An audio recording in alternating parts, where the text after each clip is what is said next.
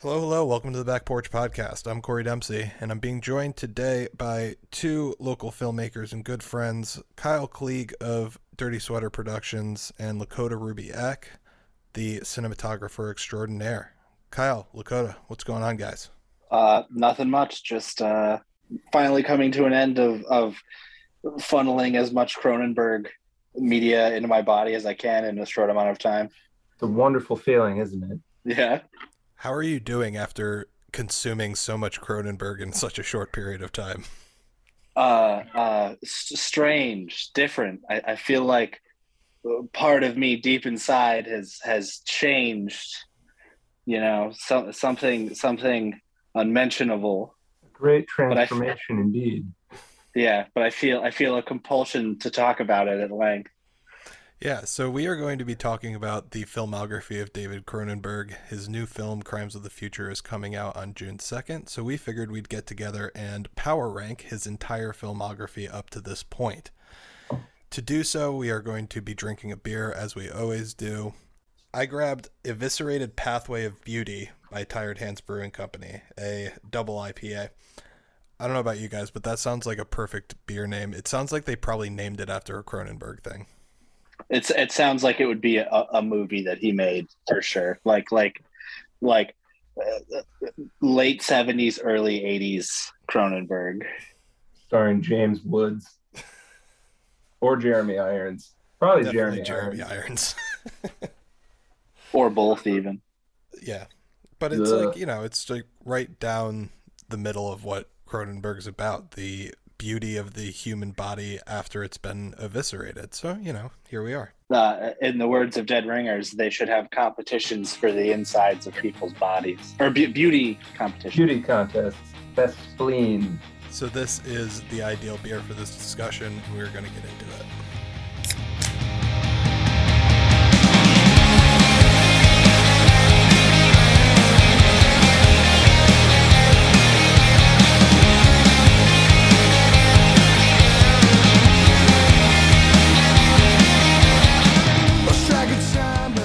So as I mentioned, we are doing this in honor of the imminent release of Crimes of the Future coming out on June 2nd. It's been showing at some film festivals, but we're not in the know, so we can't see those things necessarily. But the trailer has come out. I imagine we've all seen it. Kyle, how are you feeling about this movie? Excited to say the least. Cronenberg coming back to body horror after all this time. And he's very clearly at an age where he's never cared what people thought, but this is definitely like, oh, I'm possibly on my way out. I'm just going to go for it. So it looks like he's channeling all of his perverse energies into this one thing. And a perverse Cronenberg is a Cronenberg I likes. Yeah, like you said, returning to body horror after all this time, I feel like the last one that was like truly full on body horror was Crash. Am I wrong? Maybe Existenz, you could argue. I think Existenz is obviously a little more fun, but I think that's, neither here nor there. I'll say Existenz. I think that there's even hints of body horror in his more recent movies. It's just not so physically in front of you, like it's there's more of the psychological aspect of it and stuff. So I feel like Dangerous Method would probably be the one with the last real moments of body horror. But if we're going ones for where it's so immediately in front of you in display, it's probably Existence. Yeah, I think that's probably right. And regardless of body horror, it's his first movie in 8 years. The last one was Maps to the Stars in 2014. So it's just been a while since we've gotten a Cronenberg movie full stop, regardless of the genre. And the trailer to this one looks bonkers, to say the least. So, Kyle, what you mentioned about him just kind of going full Cronenberg, it seems from the trailer that we've watched. I've had a couple friends reach out to me who are not kind of body horror fans and just be like, yo, this movie. And yeah, I'm excited to say the least. Lakota, how are you feeling? I'm definitely excited.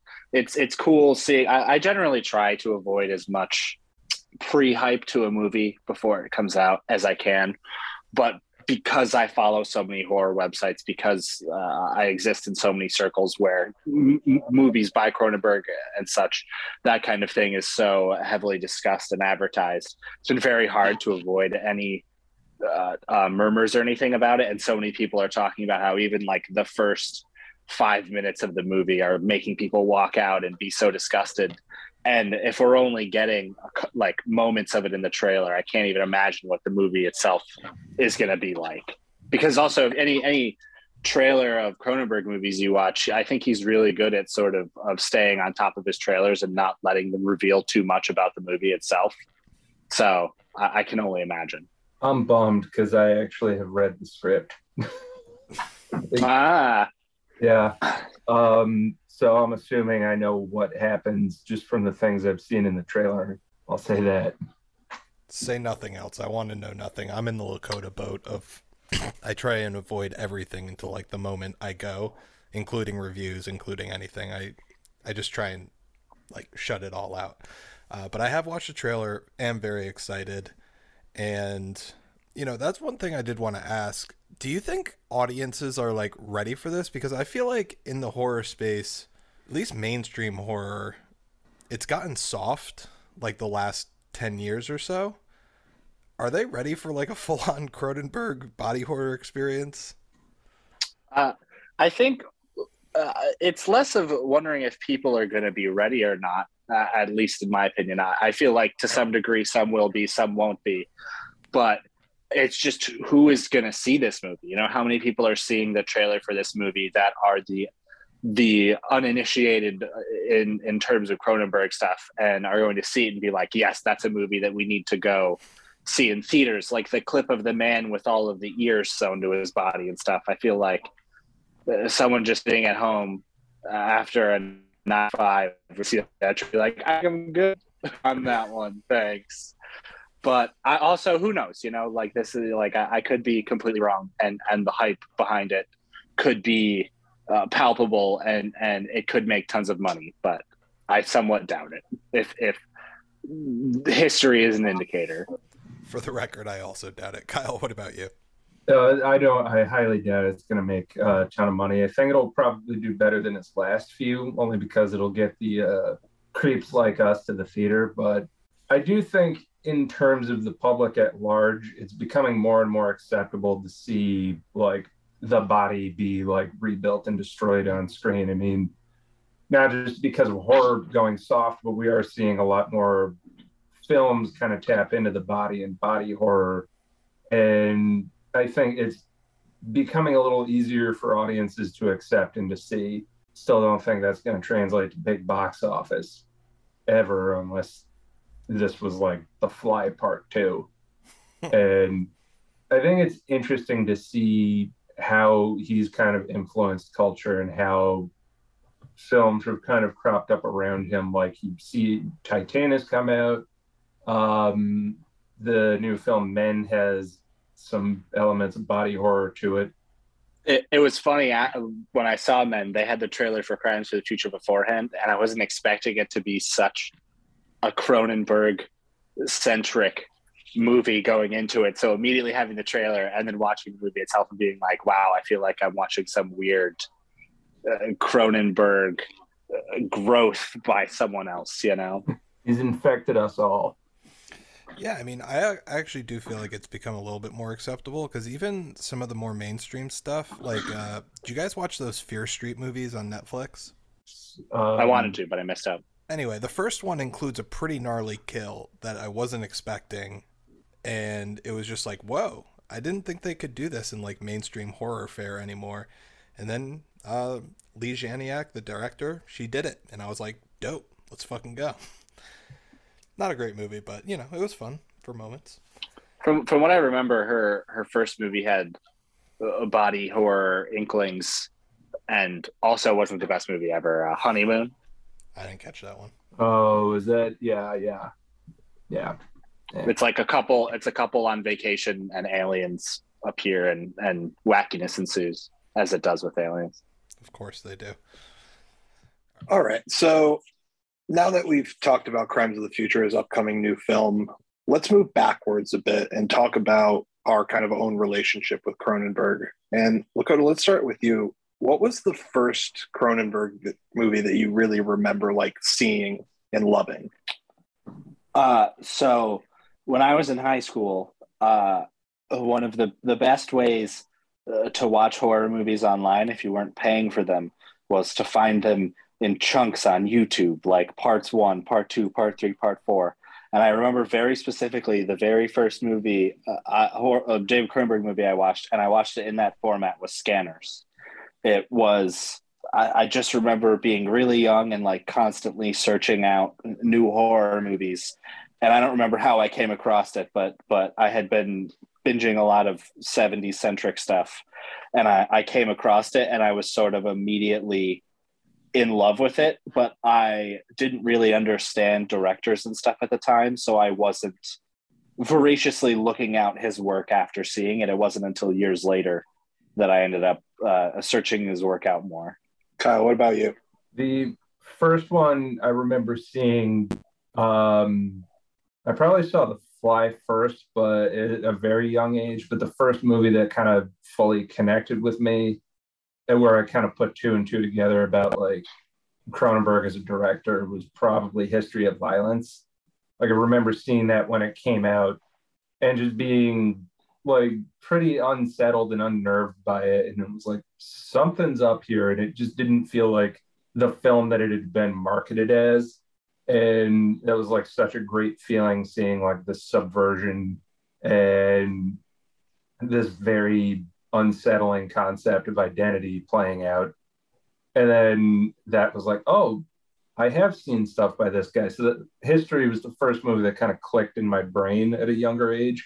And then from then on, it was like The Fly, check that out again, and started like going through there. And then Videodrome was the movie that was like, oh, holy shit. Like, this guy's my guy.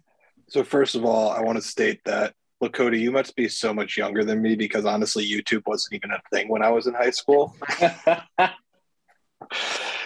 The first thing that I saw, I got this book when I was like sophomore year high school, and it was like 1,001 movies to see before you die. And it had Videodrome and The Fly in there. And I was just like cruising through all these movies, and like Salo was on there. It was just like all these like fucked up movies that's like, you got to see these. So I was cruising through those. I didn't really know who Cronenberg was, but then, you know, Kyle, like you, I saw History of Violence and Eastern Promises. And that was like peak of my movie interest time. And then I started to realize, oh, this guy has been around for a while. And like throughout college, I was just checking out his movies constantly. I've had a love affair with him ever since. And I've revisited a lot of those movies that I saw when I was younger, and my relationship to them has grown in appreciation. And I've started to love them a lot more as I've revisited them. And I've continued to just check out his movies all the time ever since that time. And just a very, very important director. Have you guys found that where like your relationship with those movies has grown over time? Definitely.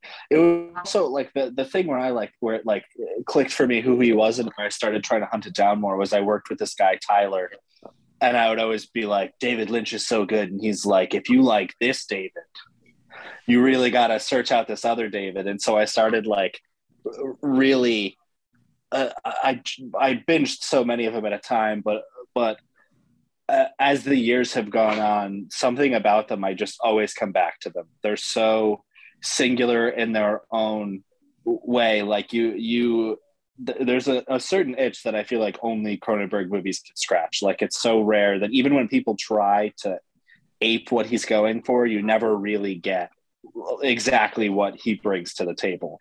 Yeah, I mean, I've always felt like Cronenberg's movies specifically, even the ones that like don't work completely for me, they're so much more interesting than just like anything else that comes out, that I'm still there for it, even if the movie's not like totally clicking with me, because it's just like, it's fascinating to see what he's exploring in these movies. I was really impressed, especially, this is always the thing I've kind of noticed, but having to sit down and watch so many for this specifically, he doesn't really have any bad movies. Like, they're all good in some way, shape, or form, have some degree of of something that's redeeming for them. Like it's I think that's the thing that draws me to him so much, is because even before Crimes now he's got what, I think 21 features.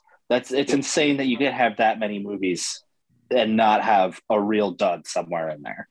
It's just a lot to think about, but yeah, I think what really helps Cronenberg is the fact that his ideas seem to come out fully formed. There's no half-baked anything in his films, and even people have knocked on Existence for not being quite doesn't quite capture like the feeling of video games or whatever. It's not about that. Like you can like really parse through what it's going for. And also I think the older I get and the more I think about like, you know, the fact that just the I think about mortality and everything, the movies kind of hit more, they become a little more cathartic, and I don't know, I feel like they're almost therapeutic in how intense they are and how mortality centric they are.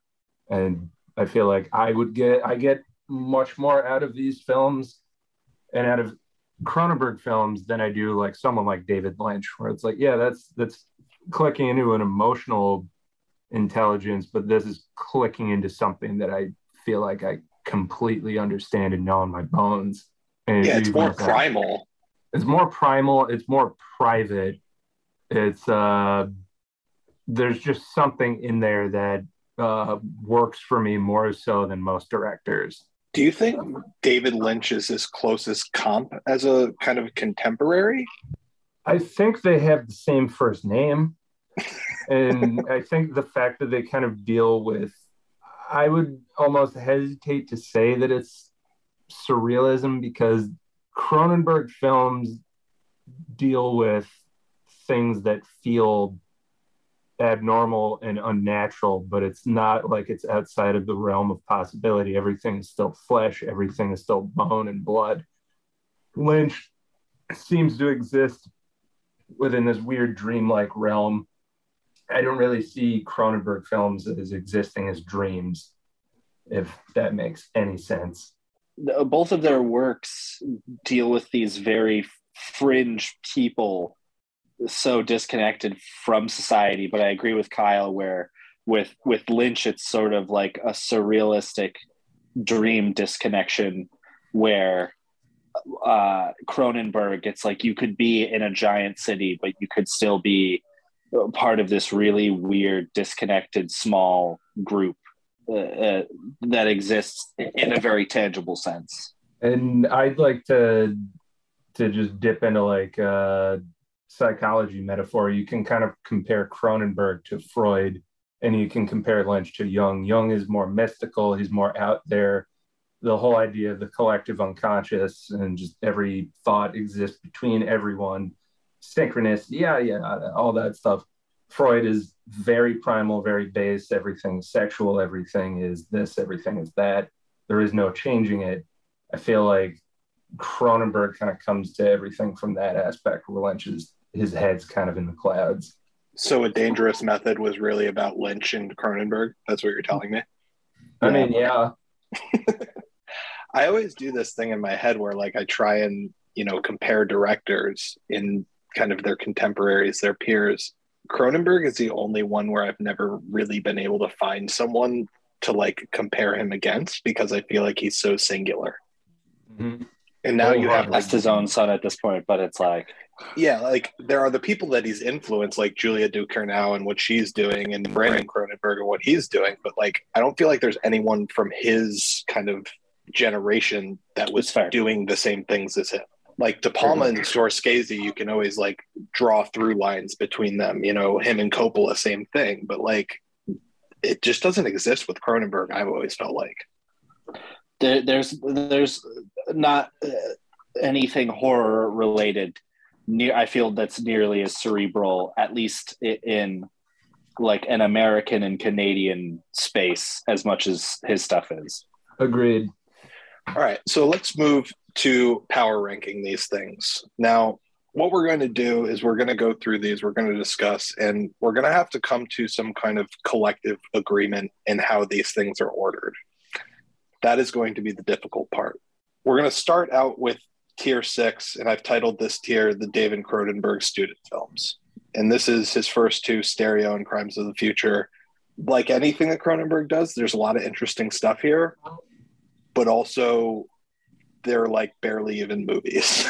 They're just like these weird voiceover things that are like kind of crazy and kind of wild. They have a lot of ideas, but I mean, not something that I want to revisit really ever. They're a little too unfiltered. I feel like I will say up front now, I believe there was 5 or 6 movies that I didn't get around to rewatching, and Stereos and Crimes of the Future are definitely ones of those, because I knew that I didn't necessarily need to revisit them. They're you can really feel every sort of theme that he will encounter throughout his career in them, but it's just through such a stream of consciousness that it's almost sterile, I guess, which is you could say most of his work is sterile, but I feel like this is the hand sanitizer of the David Cronenberg movies. You got any problems with our placement here? No problem whatsoever with Stereo, because that movie is a complete chore, and I have revisited Crimes of the Future more times than I thought I would. For a moment there, that was actually on heavy rotation. Just this insane movie that is so dry, but I find it way more interesting than I think most people would. Yeah, I mean, I think what Lakota said is what it comes down to. Like, you can see all the ideas. Mm-hmm. It's just like he hasn't really figured it all out yet. So that's also why I've titled it student films. It's like a film student just being like, I have these ideas and I don't know what I'm doing yet, and I'm just going to put them out there. Not his best, but you can see all the through lines, which makes them still kind of an interesting watch if you're a Cronenberg head. There are good ideas in there. Like, there's great ideas in the films. It's just kind of a chore, a little too experimental. Yeah, a little bit. Tier 5, I've entitled, Are These Really Cronenberg Movies? There are quite a few oddities in his filmography, but these two, to me, stand out kind of more so than some other ones that we'll get to. I have M. Butterfly, his 1993 film, short for Madam Butterfly, and Fast Company, his 1979 movie. Well, Lakota, I can take M. Butterfly if you want to take Fast Company, because I know your feelings on that one. Yeah. So I will wholeheartedly say M. Butterfly is a Cronenberg movie through and through. Especially that last scene. Oh, that last scene is probably my favorite ending to any Cronenberg movie, like hands down. And it's just the fact that that movie is all about identity, and it's not a mystery. The movie is just so upfront with what it is and like who this character is and that what their gender is. And everyone thought it's like, oh, it's a mystery, it's a surprise. It's like, no, it's from frame one. It is telling you what's happening, and just seeing Jeremy Irons just slowly sink into this fantasy and just go further and further into it is so fascinating to watch. And it ends with a complete role reversal where he's become the butterfly, and John Lone is now like dressed as Jeremy Irons, and their sections, the editing's intersecting them on their journeys. I like it a lot. I agree. I actually also enjoy it quite a bit. It was one of the last few that I hadn't seen, but I do agree that it is also like but this is it's weird to sort of offer up the defense of I think it's one of the most Cronenberg movies, which I do agree with, but it's like I think a conversation me and Kyle had recently that I sort of brought up was, what is the least Cronenberg movie? And I don't really think that there is one, because I don't think the man can make a movie, like, obviously besides the fact that he is Cronenberg, but his themes are so palpable and the things that he loves are so palpable that in every single one of his movies, they're present. So to be clear, I do think this is also a Cronenberg movie. I just titled it so we could have this discussion. But does it deserve to be higher than 19, or is its placement okay? It's 15 on my list. Let's see where I put this sucker. It was really hard to rank these I movies had it at also. 14. It's a very hard list. I had it at 14, and this also changes like by the day. It'll be like, oh, M Butterfly is really good. I'd put that at like 11, and then the next day, 14. I had it at 16, so clearly it should be higher. What do we think we should go at 19 here? 19 for me is Shivers. I put Fast Company at 19, even though I do really like Fast Company. There are just movies that I'm way more enthusiastic about. So that's where it's sitting currently. It'll probably rise, but if someone wants to change my mind, I don't think I necessarily want to change people's minds on Fast Company, but I did have Fast Company higher. I have Fast Company at 14. I found that even though it is probably the most, and I don't even think a real argument can be made against this, that it's the most basic Cronenberg movie. There's a little bit stuff going on deeper underneath, but for some reason when I watched, just something about it hit me really well. Like I realized it's just kind of a goofy TV melodrama. You see a lot of Cronenberg's love of machinery. Like even though he is just doing a TV movie because it's going to get him money, it is still something that at least is within his wheelhouse, and technology you see explored throughout all of his work, including even some of his short films and other TV work like Italian Machine and Crash. And so I think that it still feels just at home in his body of work. But I definitely can't entirely defend it to try to convince either of you to have it higher, because I realize that I have not great taste sometimes. No, I actually quite like Fast Company too. And it's still a Cronenberg movie because it's just car parts instead of body parts. And it's wild that he's able to do that. It's an accomplishment. As the host, I'm going to move us along and say that Fast Company is 19. I'm going to put Shivers at 18 because I think it has a lot of those stereo crimes of the future problem, even though it's much better than those, where it's like, this is a thesis statement, but he hasn't quite figured it all out yet. And then I have Rabid at, that puts us at 17. I have Rabid. Does that seem fair? I would agree. I would agree with that. I enjoy Rabid more than I enjoy Shivers. Yeah, Rabid's a little bit more fun. I was just going to say, I absolutely love the monologue about old flesh in Shivers, and that kind of bumps it up a bit, but it like barely nudges it above. But Rabid's a much better movie. It's better paced. It's it's way better made. More focused. Yeah.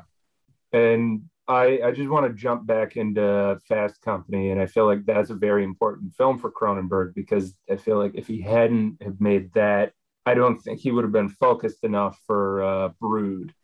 And I think he developed a much better technical sense on that film, and he became much more of a focused filmmaker through working on Fast Company. And I think we all have the Brood pretty high, so it's an important thing, is what you're saying. Yeah. All right, so that puts us at 17, which brings us to 16, and that puts us in the third tier, where I would say kind of 16 through 11 are the films where we all like them. They're all fascinating, as we've said, but they're not quite like the top level Cronenberg movies. That means we have M. Butterfly, Cosmopolis, Maps to the Stars, Scanners, A Dangerous Method, and Spider in this kind of tier. What's going to go 16 out of those for you guys? What should we put last in that? Maps to the Stars, for sure. Hands down. Really? I honestly fucking love that movie. I think it's hysterical. It's the most funny. It's the funniest fucking Cronenberg movie by far to me. Coming back to it, I will say I enjoyed it worlds better this time around. I think as a whole, I actually, if I'm being totally honest, much more enjoyed the second half of Cronenberg's work than the first half. I realized that the first half, all the body horror stuff is what he's known for. But when they sort of, when he stripped away a lot of the weird horror elements and focused on other things, I had so much more fun with those movies. And I think that Maps to the Stars is by far one of his most uncomfortable movies. There's just like not a character in it that's redeemable in any way. They all suck. And just the way that just watching these terrible people interact with each other, and they're not even trying to out terrible each other, but just who they are as people is causing that to happen in front of you the whole time. I do love the hospital scene with the kid getting the disease wrong for the Make-A-Wish. Yeah, that scene is amazing. It's just all cringe humor all the time, and I really like it. But I'm not gonna fight too hard.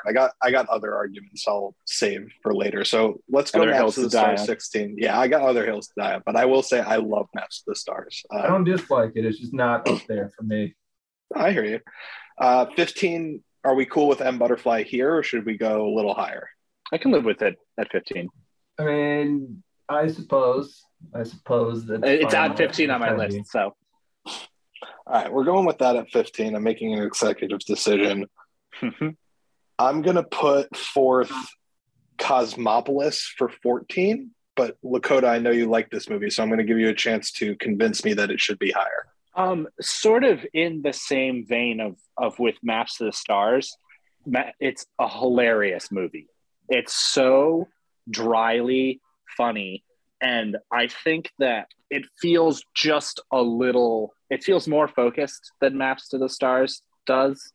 And even though it's just only people talking in cars, the conversations it's like everyone is almost having a conversation with themselves. They're so tuned in to what they want in each situation that no one's really listening to each other. And Robert Pattinson is just a fiend the whole movie. Like he's inscrutable the whole thing. And I think that last scene with Paul Giamatti is one of the best just talking Cronenberg scenes. It's tense, it's funny, it's sad, it's weird, and just I don't know, like something about Cosmopolis felt, even though we just talked about how everything is so Cronenberg-y, I felt like it was one of his most Cronenberg type films. And it's also, I feel in a lot of them, they don't deal with capitalism as much. Like you definitely do run into it and it's in smaller amounts, but I feel like this is one of an outlier where it sort of really focuses on a thing that he doesn't usually focus on. And I thought that was really cool. So Kyle, I'm going to throw it to you in a minute, but I had one thing that I kind of wanted to just touch on there. I also find Cosmopolis hilarious. And I think the Maps to the Stars comp is accurate in the sense that like it's more focused. But that's what I like about Maps to the Stars is that it's so fucking batshit and it kind of captures that Hollywood thing so well in like a satirical way. So that's why I just prefer that. But I absolutely hear what you're saying. Kyle, what are your feelings on Cosmopolis? I love it. I had it at 15, but I feel like I probably should have moved it higher. Something about Cosmopolis works for me, like right on down to the look of the film, the production design. It just feels like a mutant noir film. What was the question? I love how I love also just the contrast of how much the world is falling apart all around Robert Pattinson, but no matter where he is, everything is controlled and clean and put together. Like even though absolutely everything on the outside, there's just no redeeming it. It somehow, even with his own personal life sort of falling apart around him, it doesn't affect him at all in a strange way until you realize at the very end that it does. I just wanted to say one more thing that works for me. The fact that Robert Pattinson's only mission in the movie is to get a haircut. And he gets it, and the haircut is terrible. And that's when things actually go south for him. Like he only gets half a haircut. He gets a bad haircut, and that's when things are bad for him. That's what I could imagine setting off one of those dickhead Wall Street bros. It's kind of perfect in its construction in that way. All right, so if we're bumping Cosmopolis higher, what do you guys think we should put at 14? Scanners. I'm fine with Scanners at 14. I have it right around there. Yeah, I'm fine with that. I had it nestled at 12 just because of certain scenes and ideas, but the main guy in the movie just really drags it down. and it also was never had a finished script, and they technically didn't finish shooting what they had. So I will say, for it being unfinished, I literally rolled credits on it before we started this call, so Scanners is very fresh in my brain. And I know about the fact that it was sort of an unfinished movie. It doesn't feel as unfinished as I remember it being. No, it gets a little fast towards the end, but it is much more a full item than I remember it being. No, it's just a miracle of editing when you watch through it and you read what Cronenberg says they had to do in the editing room with flipping shots and voiceover and all kinds of things. And it's just a testament to editing as a form to just rescue a movie. Mm-hmm. It only has a few scenes that really make the movie shine, like the scanner baby scene, the actual final confrontation. But as a whole, I found a lot of it to kind of, my eyes were just like glazed over at the screen, even with the amount of action that happens in it. The head exploding scene is fucking iconic. That too, yeah. Like you can't get away from that. That's kind of the perfect Cronenberg shot, but then you have other scenes where he's strapped to a bed and it goes on for like 10 minutes. And I was like, okay, we're still here. Yeah, I agree. Move on. All right, so let's go Scanners 14, Cosmopolis 13, or even higher. I can live with it being at 13. Same. All right, let's go Cosmopolis 13 then. So that leaves us with 2, A Dangerous Method and Spider. I like both of these movies quite a bit, so I don't really care which order they go in. But I'm going to put forward Spider just because it's the movie that I feel kind of the most cold about.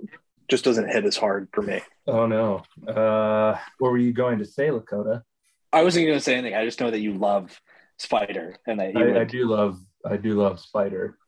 Well, we love all these movies. We got to make some tough decisions here. That's fair.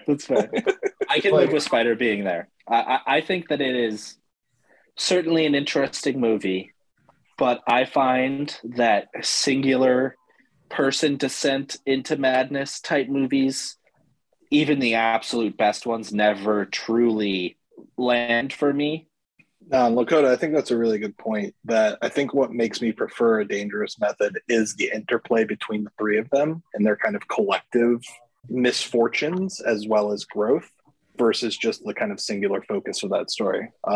Kyle, talk to us about Spider. So I rewatched Dangerous Method the other day, and it definitely has grown on me, but I still feel a much greater connection to Spider. I like films that show active psychology rather than just talk about it. And there's still active elements of psychology in Dangerous Method, and it's enthralling because of that. But to actually see, like, to get an experience of this, Spider is not a movie like Repulsion or any kind of like movie where someone goes crazy. You're just observing a mind kind of fraying itself and creating its own narrative. And I think that's essential into like Cronenberg's wheelhouse, is understanding, because he's always dealing with the mind. He's always dealing with identity, like the body, isolation, but it's the body's the extension of the mind, as is technology is an extension of the body. And that's Cronenberg's wheelhouse. And I think watching a movie where it's a character fixating on a false narrative or an unsolvable narrative is, to me, much more Cronenberg than watching basically the birth of psychoanalysis. I would much rather see this character go through these falsehoods and these weird fixations more so than this perverse and wonderful prestige film. I will say that it was weird watching A Dangerous Method and realizing how much, I don't know if it was purposeful, but it felt like someone went to David Cronenberg and was like, hey, have you ever tried to make an Academy Award winning movie? And so he tried, but he's so David Cronenberg that he was like, yeah, but I'm going to make it about this like really weird like this person who is dealing with all of these like sexual troubles and going to these psychologists to do everything she can to sort of work through them. And he didn't drop the ball. He made a prestige movie, and in a way, I'm surprised it didn't get more recognition than it did. But it does feel to be the most prestige version of his work possible. It's still hysterically funny just seeing it go from your typical like, all right, we can't see each other. That whole scene, the actors they're crying and everything. I was like, wow, they're really acting the hell out of this next scene. It's just like hard S&M spanking and stuff like that, like a hard cut into that. Straight into it. Yeah. It felt like after A History of Violence and Eastern Promises, probably two of his more accessible movies, that's what they were really going for. Like, let's use this to make A Dangerous Method and get you the recognition that you deserve. And yeah, you can feel it in it, and I agree with that. I was just going to harp on the fact that it's still, sexuality is still an essential element to that film. I mean, you are dealing with early psychoanalysis and you are dealing with Freud, and that has to be front and center. So even though it's like hysterically funny that it'll cut to these sex scenes, it's still absolutely essential. And I just feel like the reason why it didn't fully connect is that it's almost chaste. It's very prestige-y, but because he's dealing with certain things in such a matter-of-fact way, I feel like most audiences just were like, I came here to see great actors do stuff, and then now you cut to this. And the movie does that throughout, like all of Vincent Cassel's stuff. And he makes some interesting points when he's like talking about human relations and everything. And I think people were expecting one type of movie and it's still very prestige-y, but it's just, you know, Cronenberg's gonna Cronenberg, and you got to deal with such things when you're dealing with that kind of subject matter. Yeah, classic Cronenberg, constantly subverting his expectations in the movies. Always. Has to. All right, so we'll put Dangerous Method at 12 and Spider at 11. Let's go to the top 10. We're going to divide this into two tiers, 10 through 6, and then 5 through 1. I don't even know what to put at 10. I know what I have at 10, but it feels wrong.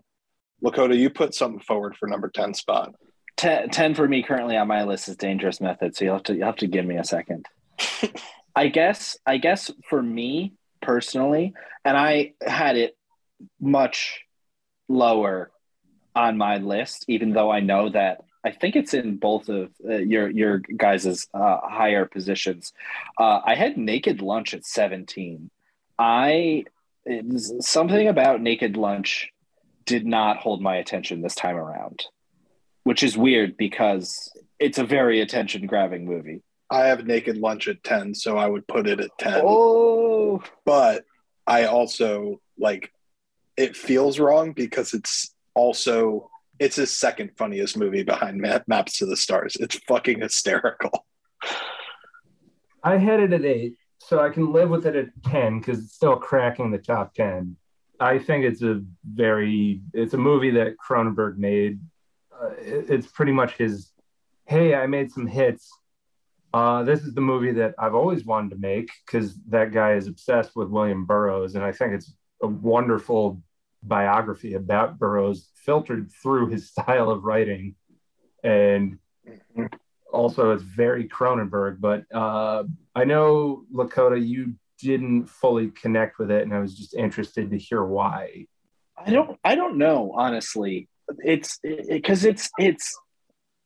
every second of it is either funny or there's amazing special effects with strange things happening on all around you. But I felt like the story at the heart of it wasn't deserving of how crazy everything that was happening around it was. Like, the story just felt so simple. I don't know. Something about it just didn't click with me. And I when I watched it in the past, I remember really, really enjoying it. And I was kind of surprised this time around that something about it just didn't land with me. It was weird how much attention to detail there was to everything else, except for the narrative at large. But it's also an adaptation that I'm not that familiar with. I haven't read much Burroughs past Exterminator. So, And it's very much, it's an impossible book to adapt. Like, you could never ever adapt Naked Lunch. It would cost so much money, and you would be banned in every country on earth if you were to do it. It's that like out there, and it's that is highly sexual and insane. The fact that they were able to pull it off, any kind of variation of a Naked Lunch film or just a William Burroughs film in general, is just kind of a miracle. He doesn't adapt easily. And Cronenberg feels like the only one who could have done it. Like the only person who could possibly adapt Burroughs is him and inject it with that level of humor. Like the scene where he's talking to the giant bug is one of the most hysterical things I've ever seen in any movie. It's so fucking funny. Peter Weller's deadpan when he looks over and is just sitting there, just, my God. I will say, watching the movie and just being like, I can't believe that this is Peter Weller in this role, and that he is just so straight-faced the entire time is insane. But it's the only way you could play it in that movie, like because of how bonkers it is, that then it turns it into this like extra layer of comedy because he is just so deadpan and straight-faced the whole time. Never questions anything, just think absolutely insane and new happens in front of him, and he's just like, I'm just gonna go with it. Here I am. Oh, yeah, that's central to Burroughs too. That guy was pretty much about a limitless life experience, like just whatever's going to come at you, whatever kind of fetish, whatever you want, whatever you need, just go with it. Just don't step on anyone's toes. All right, I'm just going to make an executive decision. Naked Lunch is at 10 because Lakota had it low. I had it at 10. You had it at 8. That just seems fair. That's fine. At 9, I'm going to put forward Crash should be at 9. Crash was my number 4. What about you, Kyle? Crash is definitely like a number 4 idea, but in terms of movies that I'm like, oh, I'm going to watch this and enjoy it. And it's a little lower. I hate watching Crash so much. It's such an unpleasant. Same. I think everyone does. Such an unpleasant experience, but I've seen it twice now. I actually watched it. There was one I watched this morning before Scanners, and every time I watch it, it stays with me for days. And there's so many things about it that just I don't know. Like for some reason, it gets in your brain and stays there. Every character is so strange and depraved, but yet somehow there's always another character that's stranger and more depraved than the next one. And I think that it's just such an interesting story. I don't know. Like, I wish I had a way to better build off of it and talk about it from like a psychological standpoint or something. I think psychologically speaking, the thing about this movie that makes it kind of beautiful through all the grotesqueness is that people are finding connection through this grotesqueness and like ultimately finding their kind of equals in that way, and that like there's a place for everyone in this world. So there is something beautiful at the core of it. Ultimately, though, I side with Kyle that like this is probably his best idea movie, like number 1 to me. But like I can't find myself wanting to sit down and watch it ever because it is so like hard to watch, and it does put me in like a pit of despair for a day afterwards. I'd be willing to put it as high as like 7 because it is so good in its idea and conception and execution. The only thing that knocks it down for me is like watchability. It's fair. I mean, 7, I think, is a good place to go for it. This is definitely his most complete film. Like, all around, the idea is just perfect. The film completely works with what it's going to. In all fairness, it probably is his best film. It should be number 1, but because it's such a difficult sit, in terms of it's not a watchable movie, but it's not designed to be watchable.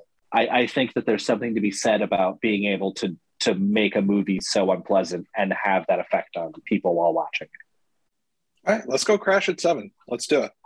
Yes. Let's make the decision. So something's got to go at 9. Kyle, what's it going to be? My 9th place was History of Violence. I ended up moving that one out in favor of another movie, and I really like History of Violence. I'm not sure if it's deserving of 9th place, though. I might move Existenz to 9th place. All right, that's what I was gonna. I was going to suggest. My ninth as well. Hard no on A History of Violence going Yeah, that well. that's thinking about it, saying it out loud. It's like, no, that's way better than that. Yeah, I mean, I love Existenz. I feel like that movie could have been so successful had it not come out at like the same time as The Matrix, because it's dealing with so many of the same ideas and concepts, but then The Matrix is just so huge that it kind of completely just like blew it out of the water. But I love Existenz a lot. I think this is probably most exciting and like thrilling movie while still staying true to his ideas, but it probably does deserve to be like around this like 9-8 area. You can also feel a little more of his influences rather than him in this. Like, this movie's all Philip K. Dick.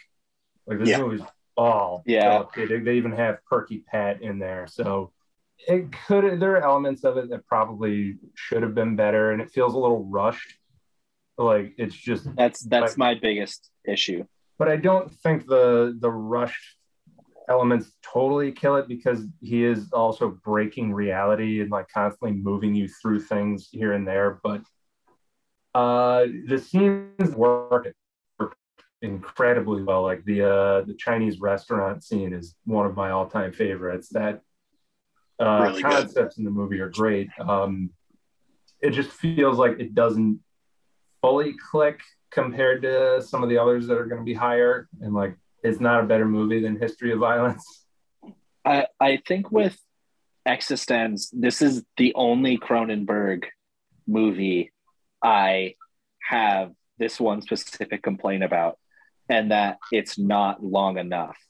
I think it could have used like 2 or 3 more scenes with a little bit more of the weird, like organic gun stuff. Just like it felt really imbalanced to me, where there was the little shine through moments of weird organic stuff, but like especially once the army like comes in and starts attacking, I don't know, like something about it just felt very disjointed to me, and I can't entirely. I was just gonna say the disjointedness does factor into it. That is definitely, I feel like there's a little more of a deliberate reasoning for it, because he's just fracturing because they're in the game world.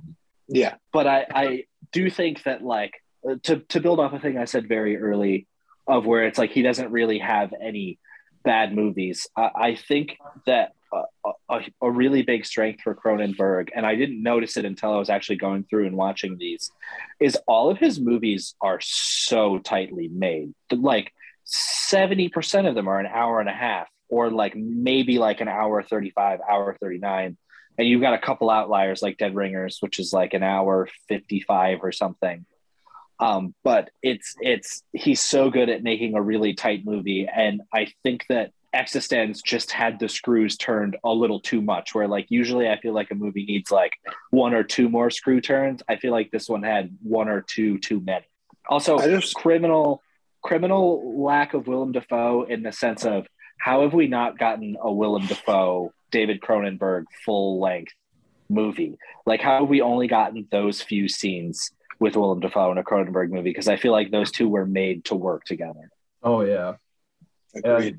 Just that scene with him putting the port into Jude Law's back is so wonderfully sexual. And Cronenberg said, he was like, I didn't anticipate that. They just started playing it that way. And he was like, oh, okay, go for it, I guess. So Dafoe is definitely on his wavelength. And he's only in 2 scenes, and those scenes are too short. I do need more as well. So I think that'll probably knock it down the list of criminal underuse of Willem Dafoe. I just kind of find it remarkable that Cronenberg made like an epic action movie while still keeping it to be a Cronenberg movie. Only him. Yeah. All right. So if that's going to live at 9 and Crash is going to live at 7, what's going into that number 8 spot? I'm going to say Brood. I don't know if anyone else agrees. I have it a bit higher, but not that much higher that I couldn't live with it at 8. And there's no way A History of Violence is going that low. I had Brood at number 4. I can attempt to live with it. I can try. What else could go at number 8? I feel like I like Brood a hell of a lot more than Dead Zone. And Dead Zone's really good too. I don't see that in the eighth spot. For me personally, I can live with Brood only because it's earlier and it still is a little rougher around the edges, but that doesn't mean I don't want to talk about the Brood. Okay, I'll say yes, it's fine. It's fine. No, no, I'm making an executive decision as the host of this podcast. Dead Zone is going at 8. Brood is going at 6. Oh, Because I could also the Dead Zone's the only other one I could live with at 8, and I like the Brood better. So making an executive decision as the person who's made the most compromises thus far. Let's go Dead Zone. fair. Dakota, do you have anything? I had Dead Zone at 6. Seems fair. I loved Dead Zone this time around. I was dreading rewatching Dead Zone. I thought Dead Zone was going to be really, really low on my list, but something about it just landed just right for me this time. I kind of forgot how much of a political thriller it shifts into, and I love a good political thriller. And I feel like that's not really a thing that you run across in Cronenberg's work that often. Like there are obviously traces of it, but it's never truly like the focus of one of his things. And I think it's also really weird that it goes from being like this very low stakes horror thriller to just very suddenly switching it gears completely and becoming a political thriller. Like, I don't know if it's necessarily the cleanest shift ever, but it's such a weird combo of movie in one thing. And I haven't read the Dead Zone book, so I imagine that that's more of a Stephen King thing than a Cronenberg thing. And while there are a lot of elements of Cronenberg in it, I do feel like you feel Cronenberg probably the least out of most of his movies in Dead Zone. I don't know if anyone else agrees with me on that. There's definitely some Cronenberg elements, but he is also, that does feel like more of a for hire film for him compared to most of them, because we've talked about how Dangerous Method and Naked Lunch and others he still filters himself in there, even though like Dangerous Method could have been directed by anyone, is definitely a Cronenberg movie. And this, he's definitely in there, but it still feels like a very respectful adaptation of King. So this is how I would put it.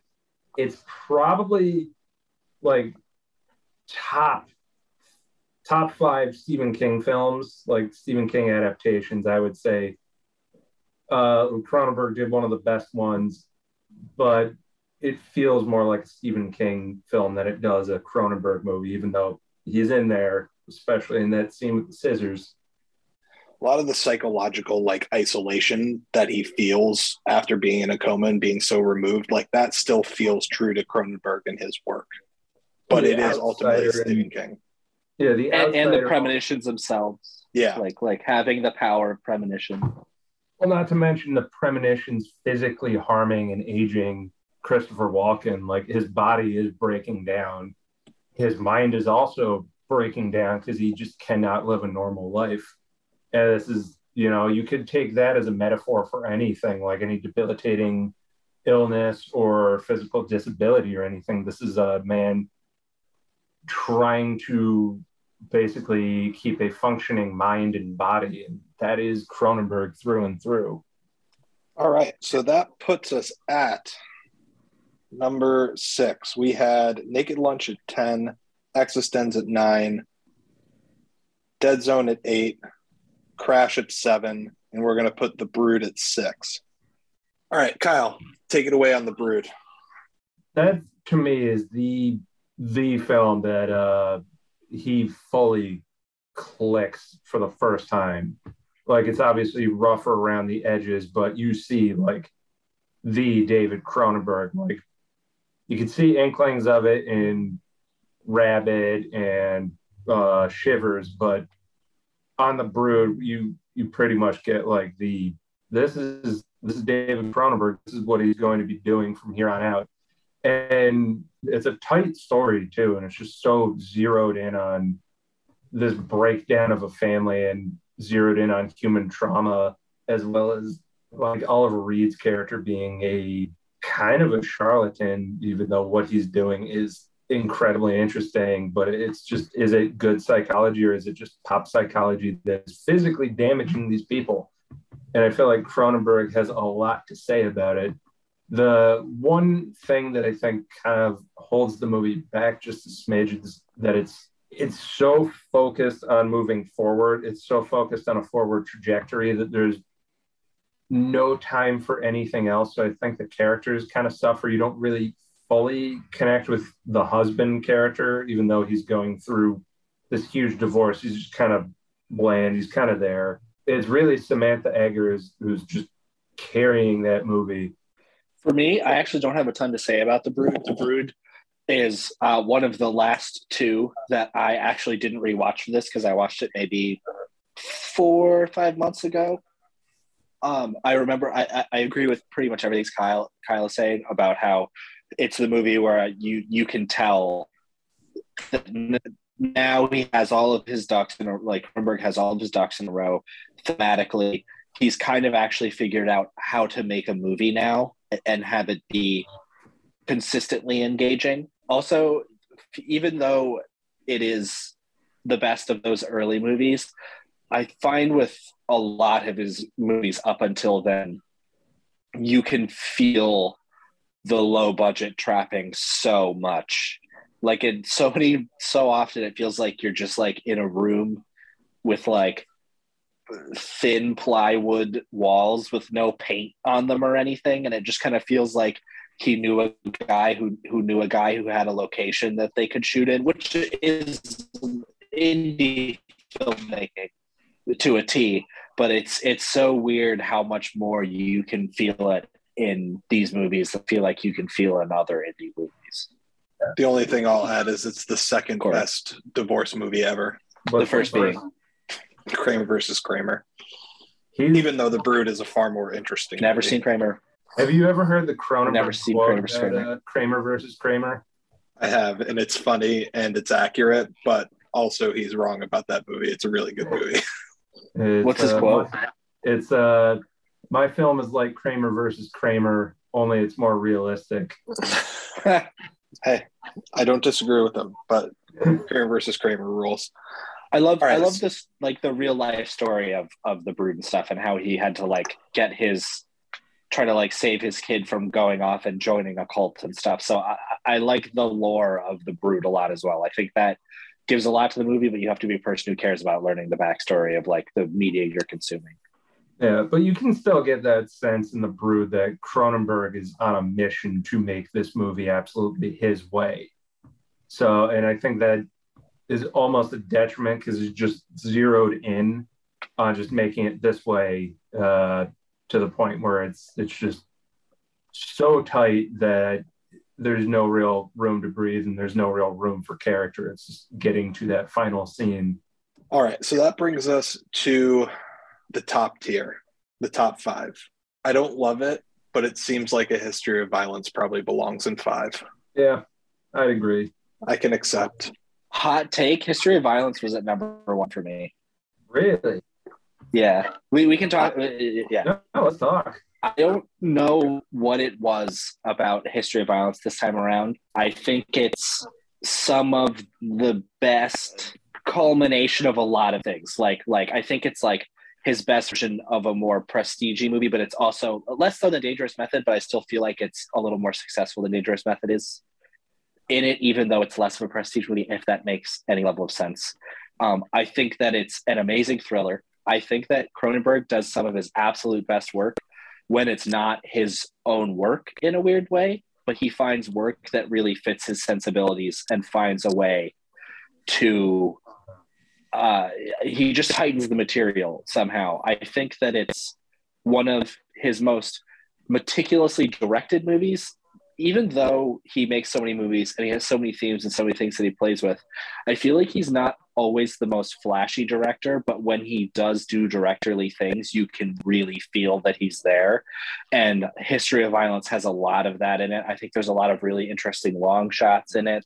Just the small amounts of little curveballs and stuff that he throws at you, I think they're very expertly put in front of you Every character feels so real. Like even small characters. There's like the annoyed newswoman who is trying to talk to Vigo as he's getting out of his car, like right after the diner thing happens. And she's trying so hard to get anything out of him, and he's just stonewalling her. And they just have like a couple second thing right before it moves into the next scene where she's just like, is that really all we're going to get out of this dude, guys? Let's just leave. And it's like, you don't need to have that weird little aside. Like it wasn't necessary, but with how fleshed out every character is, it just added a little bit more to the movie and like made it feel, even though in a way it's an unbelievable story, it feels like a story that is one of the most likely of his works to happen. I always love in a history of violence, it's so tight that you feel the violence. It's like when you have these thrillers, like violent things happen all the time, but you just pass right by them. But because Cronenberg's doing it, when like a head explodes, it feels like a fucking head is exploding, and it's still like so perfectly done, and it grounds it in a way that like, nah, this shit's real. This shit is disgusting and awful. And even though I'm making a thrilling, exciting movie, like, let's not forget that this shit is fucking like horrifying. The jaw scene where the guy's jaws practically blasted up, that scene lives in my head. Like, I can't forget that image. And that was like the first instance where, you know, Cronenberg kind of dug into my brain, because that's what actual violence is. It's something you have to look away from. Yeah. And this movie does that perfectly, like right down to the nose break. There are instances where you remember the visceral moments because they scar you, because they are violent. They are difficult to look at, as they should be. And this movie is one of the few movies that actually gets violence correct. And that's why it works wonders for me. The only thing that kind of pulls this movie back, there are two things. There are movies that I gravitate more towards, and I love William Hurt, but I feel like his character is a little, like, a hair too over the top, and too it kind goofy. of like, yeah, he's a little too goofy, and that kind of like messes with the last act for me. It feels like you get William Hurt, he's a little too goofy, and then it feels like they almost rush through it. But the instances of violence and everything, how the last sequence plays out, it still works for me, but they're just like the little elements don't quite add up for me as well as they do for other things. But it does not break the movie whatsoever. It's just why those are the reasonings I have for maybe bringing it down a bit. The end of the movie, even though it's the end of the movie, it's just not the end of the story. Like he has to come home, and this is now just a thing this family is going to have to deal with in some way, shape, or form forever. So I have this at 3. Lakota, you have us at 1. So I'm going to make executive decision, and we're bumping it higher. It's going to 4. So what's going to live at 5, Lakota, if we're going to bump this up? Eastern Promises for me. Fuck no. Damn it. I try and extend an olive branch and get you a history of violence higher, and now you're going to drop Eastern Promises. No, fine. If you're going to do that, then the history of violence is living at 5. I do not accept. I will say I will rewatch History. I've rewatched History more than I've rewatched Eastern Promises. But I think Eastern Promises is just a little messier, a little less immediately interesting to me than History of Violence. I think they're definitely close in terms of quality, and it's very hard to sort of choose. Like once you get to the top 5, it's like, don't make me choose. I don't know. I rewatched Eastern Promises last night, and I don't know what it was about this time, but it really clicked for me. And like there were these insane, like minute details and nuances for performances, like micro nuances, micro details, like the way Vigo's inflection on the line, "I'm just a driver," after being told like this girl was 14. It's just the way his voice kind of lilts for half a second. It's like I was picking up more and more of these types of things. And I'm sure if I were to like deep watch history of violence is probably in there too, because you have quality director and quality actor, but it really clicked for me. But still, just to cause Corey further pain, I'd be down to put it in the fifth spot. No, I refuse. Why do you love it so much, Corey? To me, this is the most emotionally interesting movie. Like you guys or Lakota, you were talking about story, and like this story of Naomi Watts finding this girl and going on this mission to just find her mother, and Viggo Mortensen's involvement in this world and the way that he brings her into it is by far the most interesting story from like a pop filmmaking sense, because this is ultimately like, it's a popcorn movie, but it's still a Cronenberg popcorn movie. And so all of the moments where like the naked fight in the sauna and he jabs a knife into a guy's eye, like it's the same things with the history of violence, where like the violence is very real, but it's still grounded in this very real story and an emotional story of just trying to help this little girl, this baby who had nothing to do with her birth, like have a life that is actually worth living. That like grounds me in this movie more so than anything that Cronenberg does, even though it's his most straightforward story. So like I could live with it at like 3, I could live with it at 4 probably, even because I know that it's his most straightforward. But in that straightforwardness, like he still makes a beautiful, affecting movie to me. It also has probably the most emotional performances out of most of the main cast. Like even down to Vincent Cassel just breaking down over the child.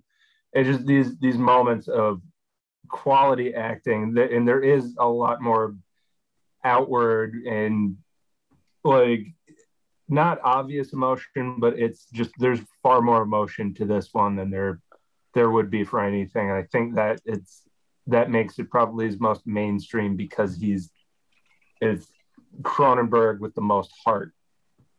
I will also say I would almost disagree with it being one of his most straightforward movies, because like I was talking about before, how there's like with some of his movies there, you can feel that there's a deeper story going on where they're not necessarily talking about it, but you can just like feel it. And also to build off of Kyle's thing about micro expressions and stuff, there is like the whole story with Vincent Cassel, where you kind of spend the whole movie questioning if he has, I don't know if anyone else picked on this, if he has some sort of love or sexual lust for Viggo Mortensen. Like there's all these like weird little, Kyle just gave me a weird look. No, I'm nodding. I'm saying it's right there. Like that is okay, cool. big thing with Vincent Cassel's character. Cool. Oh yeah, they're in love. Or well, Vincent, it's a very one-sided love, but yeah, they are. And I think it's so cool how many smaller stories are being told, but not through words throughout the whole movie. Like there are already multiple plot lines going on in the main movie itself, but there's all just these like little capsule stories going on in it. And I think that it excels at that, like telling what is there's a specific thing for it. I guess saying the quiet parts out loud is one of the biggest things that Eastern Promises excels at. Agreed. So I'm going History of Violence 5. I'm going Eastern Promises 4 because I am compromising. Last question before we get to the top 3. How high do I have to allow Videodrome to go? So Videodrome is 3 for me. Videodrome's like 15 for me, but I know I'm wrong. So like, I just accept that it can live at 3 and I'll be fine with that because I know I'm wrong about it. I'm weird on Videodrome. I almost in a way agree with 15. I really enjoy it. It's one of his most weirdly watchable movies, but I never am any situation where someone's like, let's watch Videodrome. I'm like, okay, yeah, like a movie I know I'm going to enjoy to some degree, but I'm always kind of like, but we could watch something else. I think Videodrome is the movie of his that I've seen the most. It's funny, I'm wearing a Videodrome shirt right now. As I'm saying, it's like my number 15. I had it so high because I think that it is the first, like how we said that like Brood is the first one where he like really arrived. I think Videodrome is the first one where you're like, okay, he really knows what he's doing now. Like this is truly purely it's a well-structured movie. It's well paced. It's got all sorts of weird, wacky stuff going on, crazy special effects, deep themes, interesting ideas, all the crazy sexual stuff at the forefront. But there's just somehow it never fully clicks for me. I think the last like 20 minutes of it kind of fall apart for me a little bit. I'm always more interested in everything leading up to the climax, and when the climax happens, I'm always left feeling a little hollow, I guess. But I would still watch it before I watched other Cronenberg movies for sure. Well, it presents itself, and it's similar to Crash in that you're kind of dealing with all these abstract concepts, and they're not told it's filtered almost through a kind of genre film, but it's also James Woods getting a television off, and it's not very. It doesn't lend itself to an easy watch, which. I mean, I don't rewatch Videodrome all the time, but the thing that it has, I think, over Crash is that it's a genuinely funny movie, and James Woods kind of carries that flick front and back. But to me, the reason I included it in the number 2 spot is that I think it's probably one of his best idea films. Like Crash is probably the most crystallized idea, but Videodrome is just a blast to sit through this maniac's mind. And like I'm fine with it living at 3. I don't like I wouldn't argue that this movie would be more affecting than certain other films, because there are other films that are easier to sit through and are easier to emotionally connect to, but I feel like you're not supposed to emotionally connect. It's a strictly observational film. There's no real emotional weight to it, and I think that'll probably hurt its chances, but I don't think the movie's designed that way. It's just I think David Cronenberg's really good at making wet movies, and Videodrome, you can just feel how wet of a movie it is. So I'm allowing it to live at 3, even though it's lower. All I'm going to say is it's one of those idea movies where it's like, I get it. Technology is going to eat all of us, but I'm just not that interested. And Eastern Promises is super wet because they're also in a sauna, and I love Eastern Promises and forget it's also London, and London's just raining. But is technology really going to eat us, though? Why can't we just merge with it and become a new form? Isn't it a happier ending? Is it? I think we're getting eaten by it. We're talking over fucking computer screens right now. Anyway, moving on. What's going to be 2? Dead Ringers or The Fly? Fly. Fly. Dead Ringers. I would have Fly as 2. Fine. I always lose in my own podcast. This is bullshit. Can't even let me have Eastern Promises. You guys suck. All right, so The Fly is at 2. I can't argue. I have it at 2. I do not have Dead Ringers at 2, but anyway. So The Fly is at 2. Why is Dead Ringers better than The Fly? Jeremy Irons. Honestly, this is the best movie where the same actor is playing 2 roles at once. It's so fucking good. The Fly is the last of the 6 movies that I didn't rewatch for this. But I've seen The Fly so many times, and it's one of my favorite movies ever. But I did rewatch Dead Ringers for this, and the whole time I was transfixed to the screen, and I was like, I got to put this higher than The Fly. There's the atmosphere to the film is incredible. Like you can cut it with a knife. Just again, like jumping into details, the fact that the apartment is designed to resemble like an aquarium, like from the lighting down to it's just you're observing these 2 monsters in their habitat, and just the way they frame things, the way the characters move together, the blocking, the technical elements. It's probably my favorite Cronenberg movie look-wise. I don't know. Sure. I think everything about it just kind of clicks together, and that's the movie where you can tell Cronenberg probably he took everything he learned from The Fly and decided he was just going to put it all on the screen. And you can tell, like, this is just Cronenberg giving it 110%. I mean, there are scenes in that movie that just from the cuts will live in my head. Like there's a scene where Elliot Mantle, the more charming twin, is delivering a speech to a group of doctors, and it's just a one wide shot of him in the distance in an auditorium, and then it reverses to a shot of behind him, and there are no close-ups in that scene, and it's just the movie's creating a really unnerving atmosphere just by creating moments like that it's just, you can't fully comprehend what a person can be. You can't really get a close-up until it's at the most uncomfortable moment in the most uncomfortable time.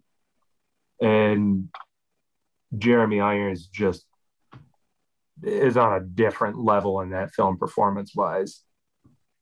And it's also really funny.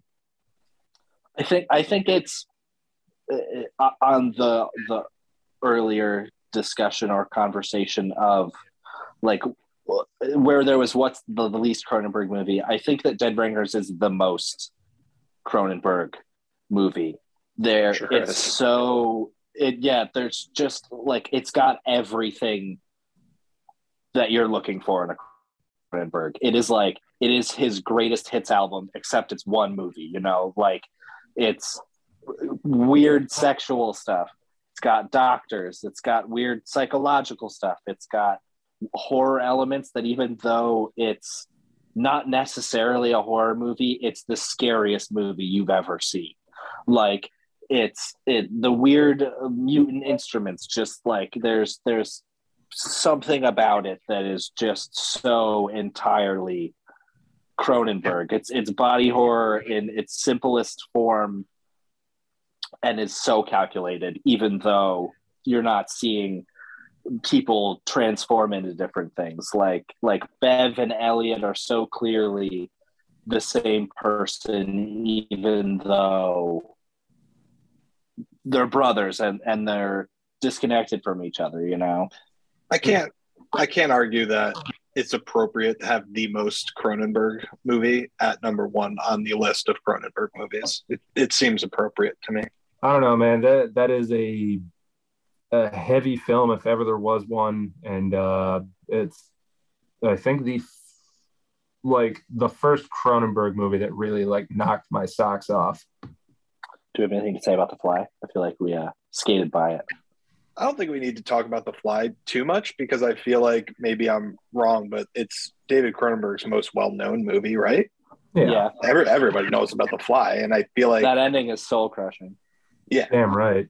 I mean, it's a damn good movie, and it should be it too, but I feel like we don't need to analyze it too much. Also, we got to get out of here.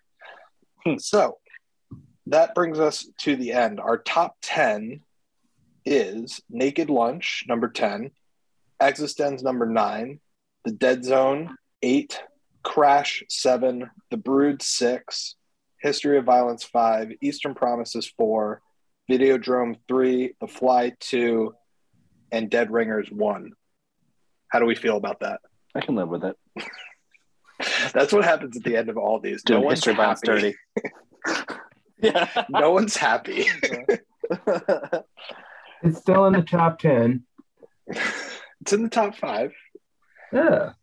Yeah, but no one's happy, and everyone's compromised. And you know, Kyle got his number 1 movie at number 1, and he's just sitting pretty over there.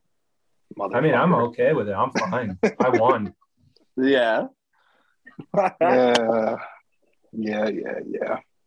All right. So, Lakota, where can we find your stuff online? Zoom Pictures, Instagram. It's really the best spot to find any of my film-related work at this point. Kyle, where can we find your stuff? Dirty Sweater Productions on Instagram is also another easy place to find us. That's where we do the most updates too. So Instagram. And what's going on with Earworm? You're in the throes of editing? Yep, slowly chipping away at it. It's looking pretty good. Hopefully we'll have something to pass off to people in the next couple months. Nice. Looking forward to At the that. very least, a trailer. Oh, a trailer. We almost did the other night. Oh, So, man, I better get a sneak peek from you bitches. Absolutely. And just give you unrendered footage. Here, make of this what you will. I'll fuck with it. All right, so you can find us on @Back Porch Media on Instagram and at Porchback Media on Twitter, and you can find us on Spotify and Apple Podcasts and wherever you like to listen to people talk. You can rate and review if you feel like it, or you can just do none of those things and show up when we ask you to, like Kyle does. I got nothing to say. I won't even dignify that with a remark. Fair enough. We're going to get out of here. Gentlemen, it was an absolute pleasure, even though none of us are happy, except Kyle. I'm fine. All right, that is it from us. We'll see y'all.